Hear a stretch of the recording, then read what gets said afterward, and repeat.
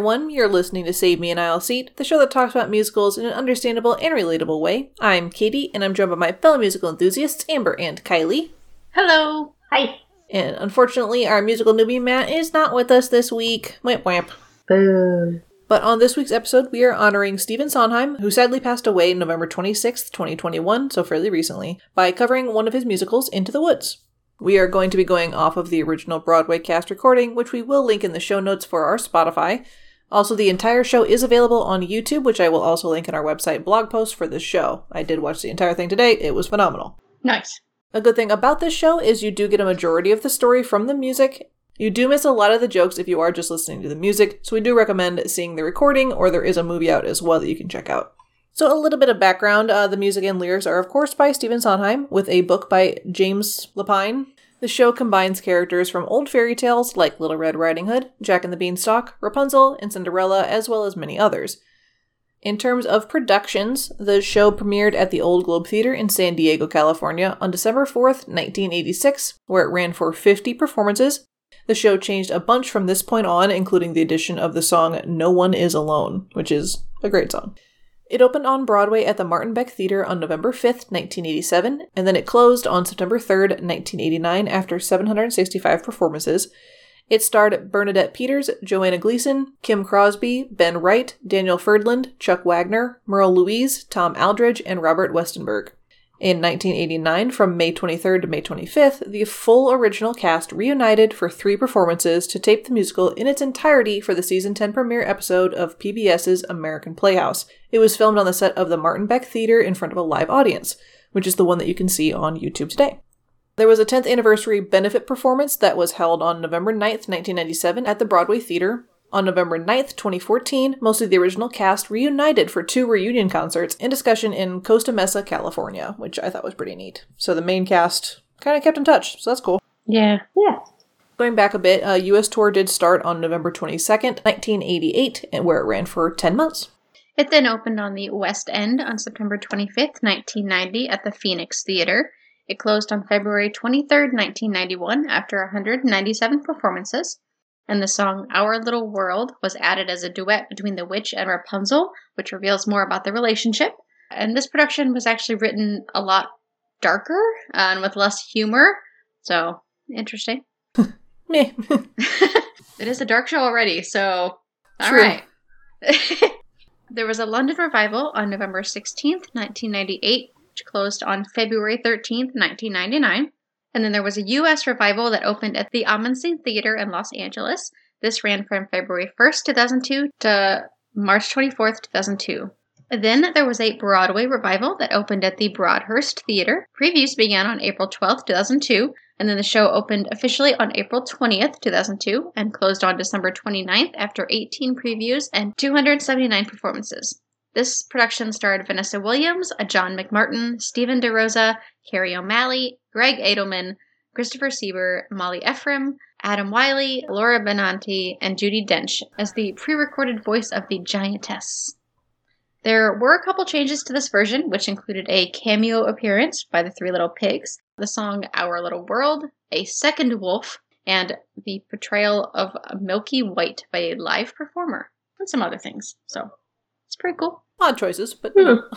I'm not sure I would have chosen to do a live Milky White, but, Yeah. Whatever works, I guess. Sure. There was a revival in London at the Royal Opera House for a limited run from June 14th through June 30th, 2007, and it was followed by a short stint at the Lowry Theater between July 4th and 7th.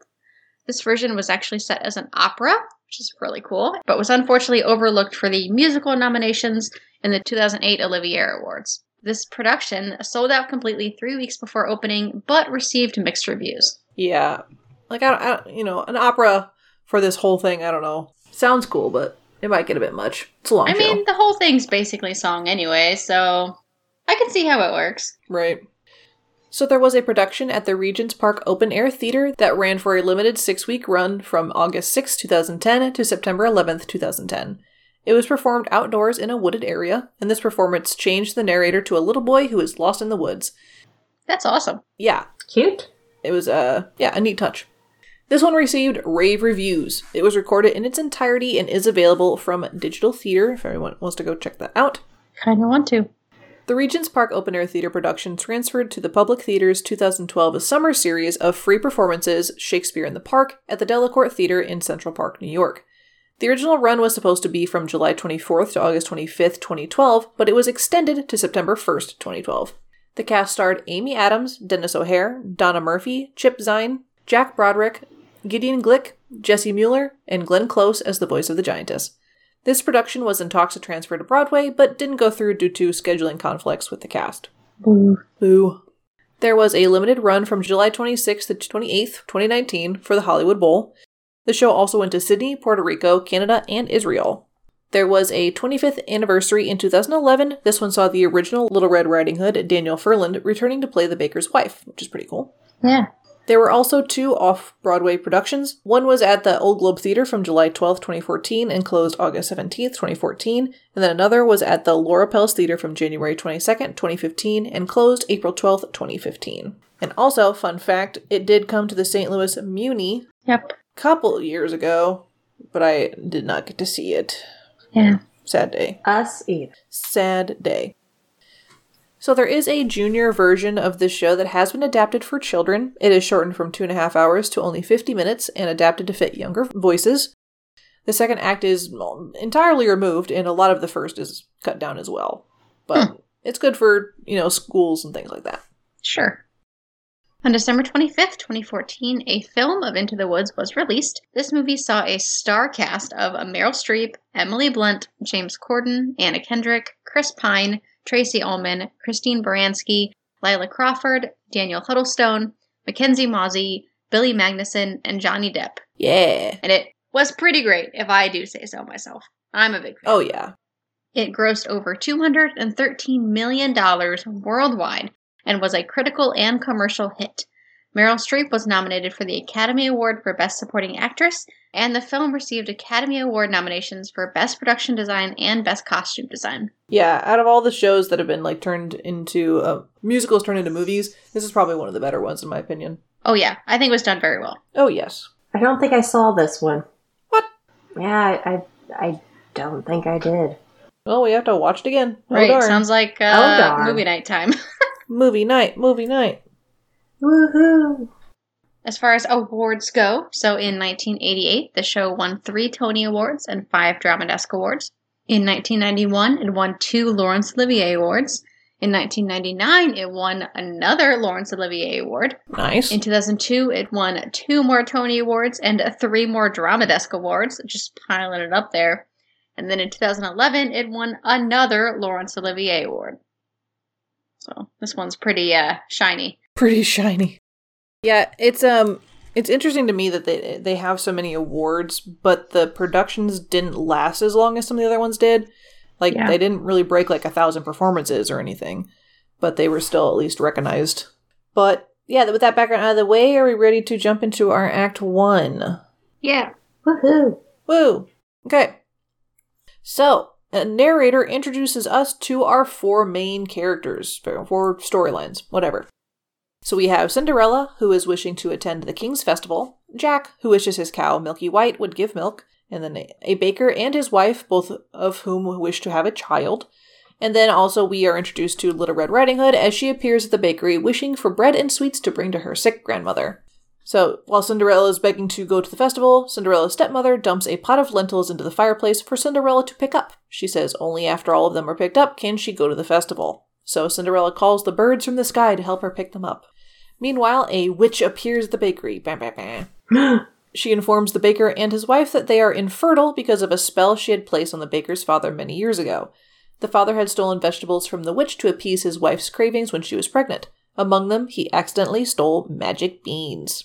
The witch lost her beauty when the beads were removed, so, in return, she took their daughter Rapunzel and put a spell on the family that they would always be barren. Which, I don't know, a little overreaction, but whatever. The witch tells them that the only way to lift the curse is to find 4 ingredients. A cow as white as milk, a cape as red as blood, hair as yellow as corn, and a slipper as pure as gold. They must bring them to her before 3 days is up. Jack's mother tells him he must sell his cow because she is not giving up milk. Cinderella's family prepares to go to the festival, but her stepfamily again denies she can go, even though she did technically pick up all the lentils. As the baker prepares to leave, he finds 6 magic beans in his father's hunting jacket. He argues with his wife that he has to do all of this himself because the curse is on him. And she's like, no, it's on us. Because we're a couple. And we're stronger together. But he says, no, stay home. I'm the man here. So everyone begins a journey into the woods. Jack to sell his beloved cow, Cinderella to seek advice from her mother's grave, Little Red to her grandmother's house, and the baker to find the ingredients in the song Prologue into the Woods. And yes, this song is like 11 minutes long. Yeah, if you can't already tell, this is a long musical. Yes. Yes, Is this where the name of the musical comes from? Wow, yes. I wonder. Into the woods. Into the thick of it? Nope. Not quite, no. I mean, yes, but no. Yes, but also no. Cinderella gets to her mother's grave and repeats her wish to attend the festival. The spirit of her mother appears and gifts her a gown and golden slippers in the song Cinderella at the Grave. Meanwhile, a mysterious man mocks Jack for valuing his cow more than a sack of beans. Then Little Red meets a hungry wolf in the woods who distracts her from her path. And then he hatches a plan to eat both her and her grandmother. Ah. And this is in the song Hello Little Girl, and it's kind of creepy. That sounds creepy. Also, to add to the creepiness, if you watch the original recording, yeah, he's a little too sexual. He's very, very, very. They give this dude abs. Like, come on. She is a child. Bizarre. Yes. He is a furry being. Gross. This is not okay. Big yuck. Yeah. The baker, who is secretly followed by his wife, runs into Jack. Together, the baker and his wife convince Jack to trade Milky White for 5 of their magic beans, but he keeps one for himself. Jack agrees and gives her a tearful goodbye in the song I Guess This Is Goodbye. Which is too sad for the whole situation. Right. It's a cow. Come on. The baker feels conflicted about the deceit, but the wife assures him that it was the right thing to do in order to get their child in the song Maybe They're Magic. And so he again convinces his wife to go home and let him finish the trials by himself. It is revealed that the witch has raised Rapunzel in a tall tower. The tower is only accessible by climbing up Rapunzel's long golden hair in the song Our Little World. A prince spies Rapunzel and plans to meet her. The baker tries to take Little Red's cape, but can't go through with stealing it. He passes Little Red's grandmother's house and sees that the wolf has eaten both of them. Ah! Oh no. Surprise! But somehow he stabs the wolf and rescues Little Red and her grandmother from his stomach. He cuts up his tummy. It's weird. Obviously. It's weird. C-section. Gross. In return, Little Red gives the baker her red cloak as she reflects on her experiences in the song I Know Things Now. The song always gets me. It's pretty great. When Jack's mother sees that he has exchanged Milky White for beans, she throws them aside. The beans sprout into an enormous stalk that stretches to the sky. Meanwhile, Cinderella flees the festival, pursued by another prince. The baker's wife runs into her and helps to hide her. When asked about the prince, Cinderella isn't that impressed, and she sings, "A very nice prince." He's okay. He okay. The baker's wife spots Cinderella's golden slippers and tries to take them. Cinderella runs away from this, because weird. And in the pursuit, the wife loses Milky White. No. And then clock chimes midnight in the song First Midnight. No, they lost an item. So Jack describes his adventure of climbing up the beanstalk in the song Giants in the Sky. Which, I mean, if you're surprised, there's giants in the sky. So there's that. Jack gives gold he stole from a giant to the baker in order to buy back his cow. The baker is hesitant about selling, so Jack returns up the beanstalk to get more gold. You know, because that's the problem. The mysterious man questions what the baker cares more about, the money or his child, and the baker pockets the money. There we go. Cinderella's prince and Rapunzel's prince lament over their love lives in the song Agony, which is hilarious. It's especially so the movie. good. It's so good. Agony. It's so ridiculous. They're competing to be the most in pain. It's great. So the baker's wife overhears their talk of a girl with golden hair. She goes to find this girl with the golden hair, and she decides to just take the hair from Rapunzel, which is very rude and probably painful. And the baker finds Milky White in the forest, aided by the mysterious man. The baker admits they must work together, and they hatch a plan to get Cinderella's slipper in the song It Takes Two. So he's finally allowing his wife to help, even though she's been helping the entire time. Teamwork. Yay! Jack arrives again with a golden egg as more money for the baker. Milky White dies at another chime of midnight in the song Second Midnight. So, oops. Oops. The witch finds out that Rapunzel has met the prince and demands she stay inside away from the world in the song Stay With Me. Rapunzel refuses, and the witch cuts off her hair and banishes her to wander the desert, which is a little extreme. Jack meets Little Red, now wearing a wolfskin cape and knife. Yep. Jack brags about his adventure in the sky and mentions a golden harp owned by the giant. Little Red doesn't believe him and goads him into returning to the giant's home to get the harp. Just like, hey, prove it, because she's kind of a menace. Yeah, she really is. The witch hides in the tower, and when the prince comes to see Rapunzel, she pushes him from the tower, where he falls into a bed of thorns, blinding him. Again, this woman overreacts just a lot. Yep.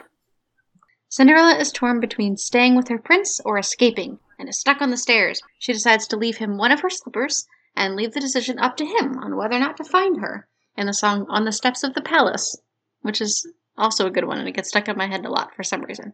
Oh yes, for no reason. No reason just at out all. of nowhere. Just, it's there sometimes.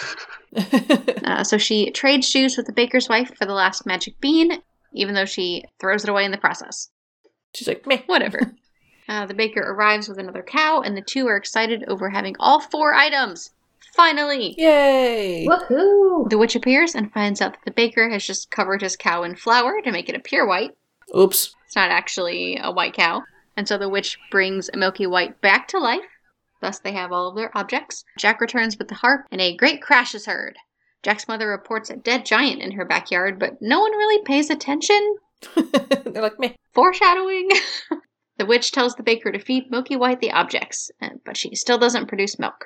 The witch finds out that Rapunzel's hair had been used, which won't work because she'd touched it before. The mysterious man proposes using corn silk instead, which works to make Milky White produce milk. The witch drinks it and becomes young and beautiful again. She also reveals that the mysterious man is the baker's father, although he dies as soon as she drinks the potion. Here's your dad. He's dead. Surprise. Blech. Yeah, it's weird. So Cinderella's prince tries to find the girl that will fit the slipper. Cinderella's stepsisters mutilate their feet to fit, but the prince sees through this, because there's blood everywhere. Yeah. So one sister cuts off her big toe, and the other one cuts off her heel. It's disgusting. Yep. It's fine. He finally sees Cinderella and knows that she's the one in the song Careful My Toe.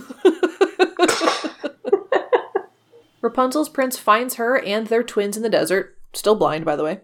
So, awesome. Rapunzel's tears heal the prince's eyes. Cool. And the witch finds them and attempts to curse her, but she learns that she has traded her youth and beauty for her powers, so now she's just kind of a person. At Cinderella's wedding, her stepsisters are blinded by birds. Karma. Sure. The baker's wife, now pregnant, thanks Cinderella for her help. Congratulating themselves on living happily ever after, in the song Ever After, the characters fail to see another beanstalk growing. Bum, bum, bum. So, you might think that the show is over now, but it's no. Not. It's just the end of Act 1. There's so much more to go! There is so much more to go. Yeah. But we're in intermission. Yeah. How do we feel about the really convoluted first act? It's a lot. There is a lot. And to be fair, writing it down makes it seem way more complicated, but the music, it talks you through everything. Yeah. It seems really silly, reading it back, but the show works. I don't know. Yeah, it definitely melds the different storylines together really well. They all, peep in and out of each other's stories. Very, very smooth. Yeah, and it's done really well on stage. Yeah. It's pretty neat. Don't be intimidated by this show and its wild twists and turns or whatever. It does all, come together and make sense when you actually see it. Yeah. Kylie, you got some stuff for us, ? I don't know why I said it like that. Exclamation point. Yeah. To honor Sondheim, instead of a fun theater fact, here's a snippet describing him. Sondheim is recognized as one of the most important figures in the 20th century musical theater, praised for having reinvented the American musical, with shows that tackled unexpected themes that range far beyond the genre's traditional subjects, and music and lyrics of unprecedented complexity and sophistication. His shows addressed darker, more harrowing elements of the human experience, with songs that often tinged with ambivalence towards love. Yeah, so I thought that quote was it's a pretty spot on. Yeah, it's It's insane. Like, his works are so complex. complicated. They're very complicated. And I think I kind of talked about it when we covered Sweeney Todd, that like there's so much more hidden in the depths of his music than you realize upon first listening. Like, I watched a whole video about how it broke it down and like where his inspiration came from and what all these tunes actually mean. This dude was complex. Like, I will give him that. Like, he thought about everything. And it's definitely not everyone's style, but I really like the complexity of his musicals.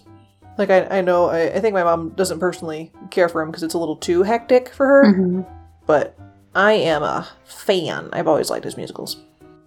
Okay, so with that little snippet out of the way, R.I.P. Sondheim, are we ready to go into the woods to Act 2? I mean, that's a really easy one, so...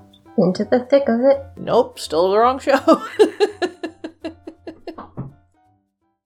So the narrator continues with Once Upon a Time, later, and everyone still has wishes. The baker and his wife have new frustrations with raising their infant son. Fair.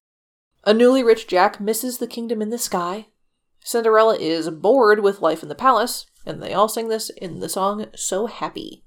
So they're all relatively happy, all things considered, but it's just not what they were expecting, kind of thing.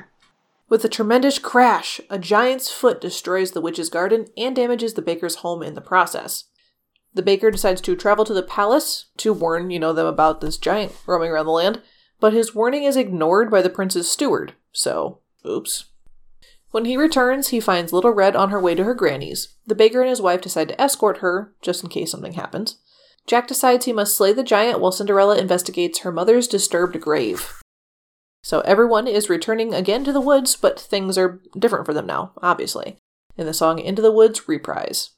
Weirdly enough, the one that has suffered the most is Rapunzel, who has been, driven mad by everything that happened and flees into the woods, just screaming. Yep. So that's fun to listen to on the soundtrack because you have no context at the time. I think about doing that sometimes. I do too. If you actually watch the musical, the witch is like, why are you running away screaming? And she's like, well, maybe it's because you trapped me in the tower for 14 years of my life and I never had any social interaction, and then I had to give birth to twins in the middle of a desert by myself. But I don't know. The witch is just like, I was just trying to be a good mom. It's a mess. So her prince is following her, and in the process meets his brother, and the two confess that they have lust for two new women, Snow White and Sleeping Beauty, in the song Agony reprise. Rude. Yeah. The baker, his wife, and Little Red find Cinderella's family and the steward. They reveal that the castle was attacked by a giant. The witch brings news that the giant destroyed the village and the baker's house. So, oops. The giantess, who is the widow of the giant that Jack killed, shows up for revenge.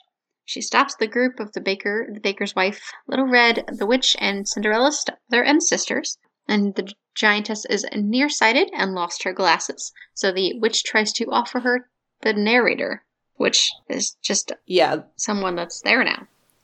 So that's how this works. Well, yeah, I mean, he's always been there. He's been an actual person. But he's just like breaking the fourth wall thing. Yeah. He mentions, he's like, I'm not part of the story, I'm just the one that tells the story. And the witch is like, well, you're here now, and some of us don't like the way you're telling the story. So the narrator is dropped from a great height and dies. Yeah, the giantess is not happy that it's not actually Jack, so... Jack's mother defends him, which angers the giantess. The steward attempts to keep Jack's mother quiet and ends up killing her. Yeah. As the giantess leaves to try to find Jack, she tramples Rapunzel in the process, breaking the witch's heart in the song Witch's Lament. Oops. Everyone's dying. Yeah. Act 2, now with less characters. Yes. The witch vows to find Jack and give him to the giantess. The baker and his wife don't want anything to happen to Jack, so they split up to find him first, leaving their baby with Little Red. The baker's wife runs into Cinderella's prince, who seduces her, in the song Any Moment. Oh. The baker, meanwhile, finds Cinderella in the woods and convinces her to join their group.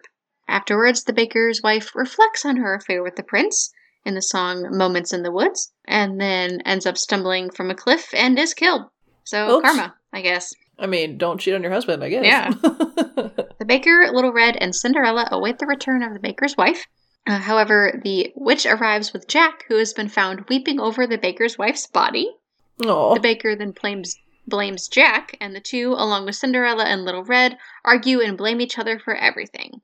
But then they all turn on the witch and blame her for everything instead, in the song Your Fault. Which is fair. She started this whole thing. Yeah, I would blame the witch too. But yeah, the song is insane, and I love it. The witch chastises them for being unable to accept their own faults and actions. She says they can blame her if they just give her the boy, which they refuse. The witch throws away the rest of her beans, which causes her to regain her power, and she vanishes in the song Last Midnight. The Last Midnight song gets stuck in my head all the time for no reason, too. I don't know why. The baker is grief-stricken over the loss of his wife, and he flees from his literal responsibilities and child, so... Father of the Year. Yeah. He's convinced by his father's spirit to go back and face his responsibilities and not end up like his dad, which, fair, in the song No More. He returns to the group and tells them they must defeat the giantess. So, they don't really know how to do this, so Cinderella asks the bird to peck out the giantess's eyes, and they spread pitch on the ground to get the giantess stuck, and so they can strike her from behind. So, they're really destroying this woman. Someone at least has a plan. Yeah, I guess.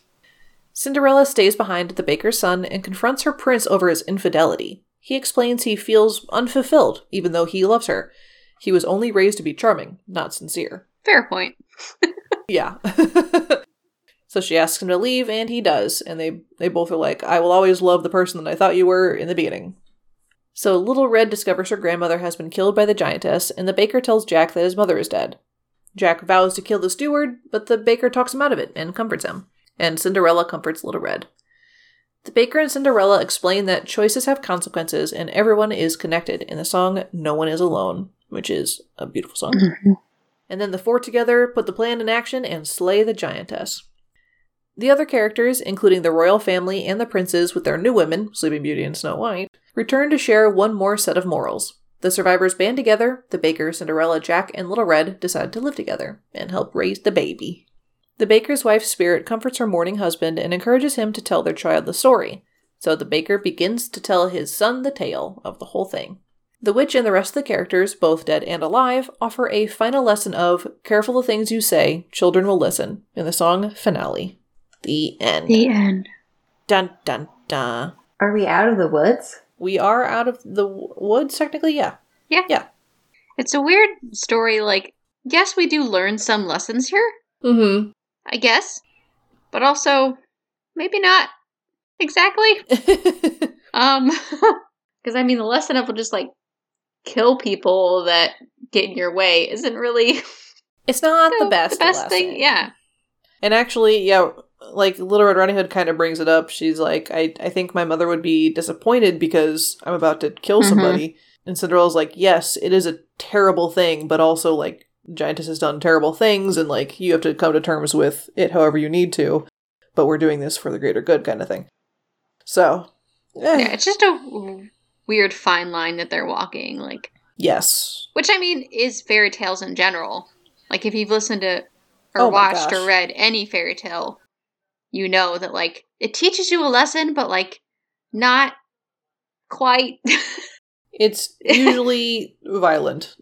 So, this definitely sticks true to that. Yeah. For sure. Actual fairy tales, not like Disney tales. Yeah. Disney definitely softens all the tales. But, I think it's good enough, you know, and I know the underlying story, like, the lesson is more focused on being a parent and teaching a child and, like, how the things you do can influence, you know, the things that you grow. I think the witch says at one point, it's like, you have to actually love what you're growing. And it's definitely it's very, very poignant on the be a good parent thing. And the child-parent relationship. So that's definitely more of, like, what the show is aimed at, for sure. But it's also just a really fun story with a bunch of fairy tales mashed together. So I'm not mad. Nope. So I recommend it.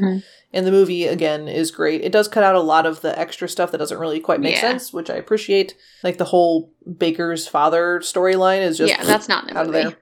It's really not necessary at all. So I'm not surprised they took it out.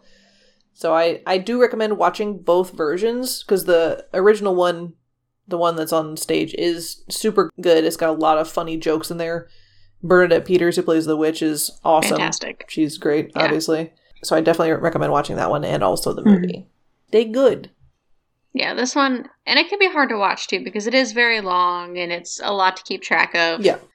And it's not always easy to watch something that is all song like this is. That is true. Because I think, I'm sure not everyone takes things in through song like, the same way as other people do.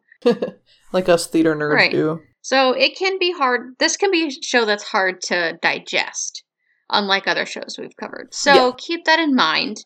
It might take a little extra work, like mentally, whatever, to watch this and get through it, but it's worth it because this is a fantastic show. Yeah, this one, again, really clever, but you do have to expand more brain power because there's a lot of lines that overlap and all the characters sing with and over each other and intertwine their stories. And it's very fast paced in some of the songs. So you do have to, again, pay attention a little more than you probably would with some of the other ones.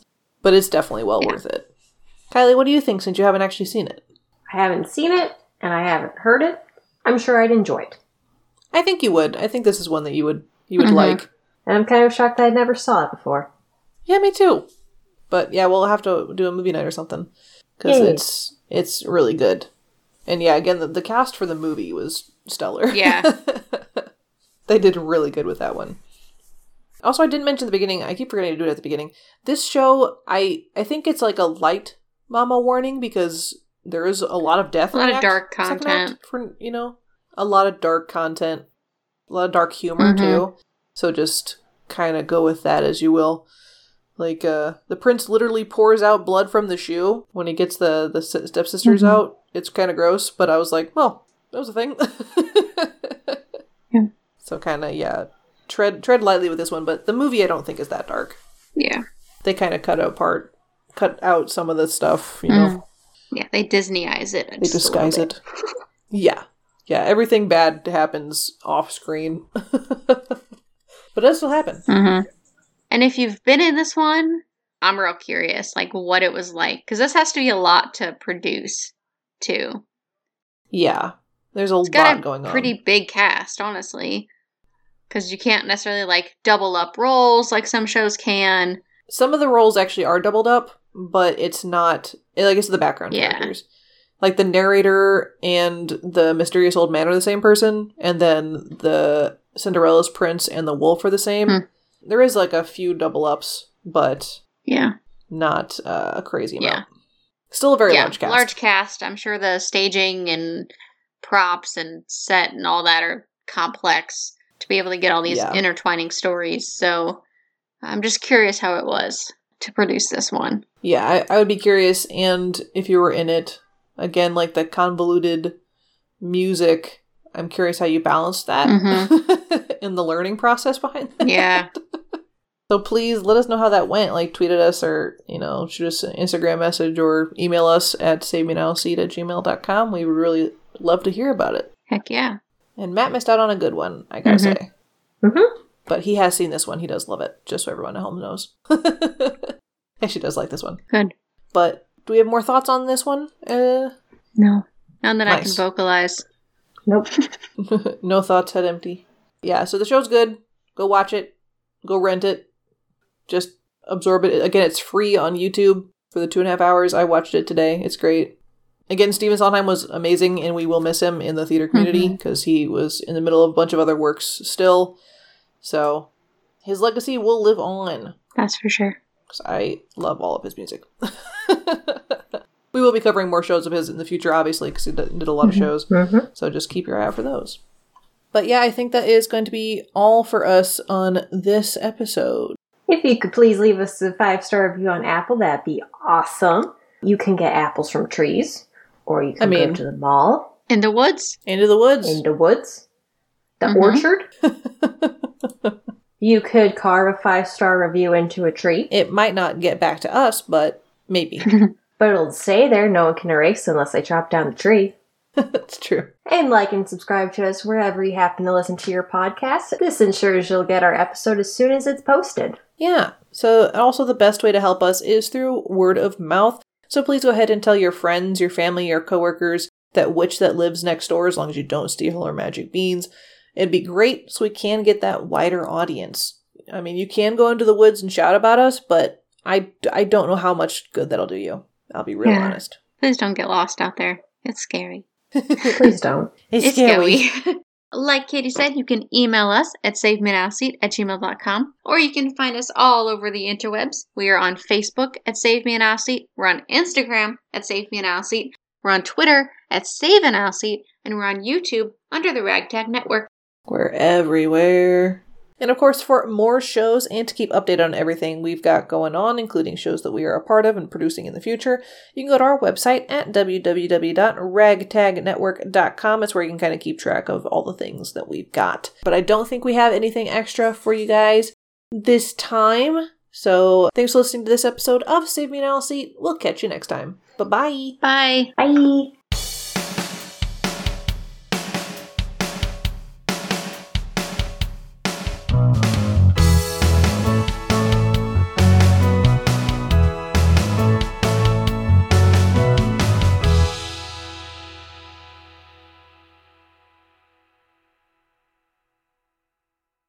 Thank you for listening to this episode of Save Me an Aisle Seat. If you'd like to support us, you can check out our Ko-Fi at ko-fi.com/ragtagnetwork.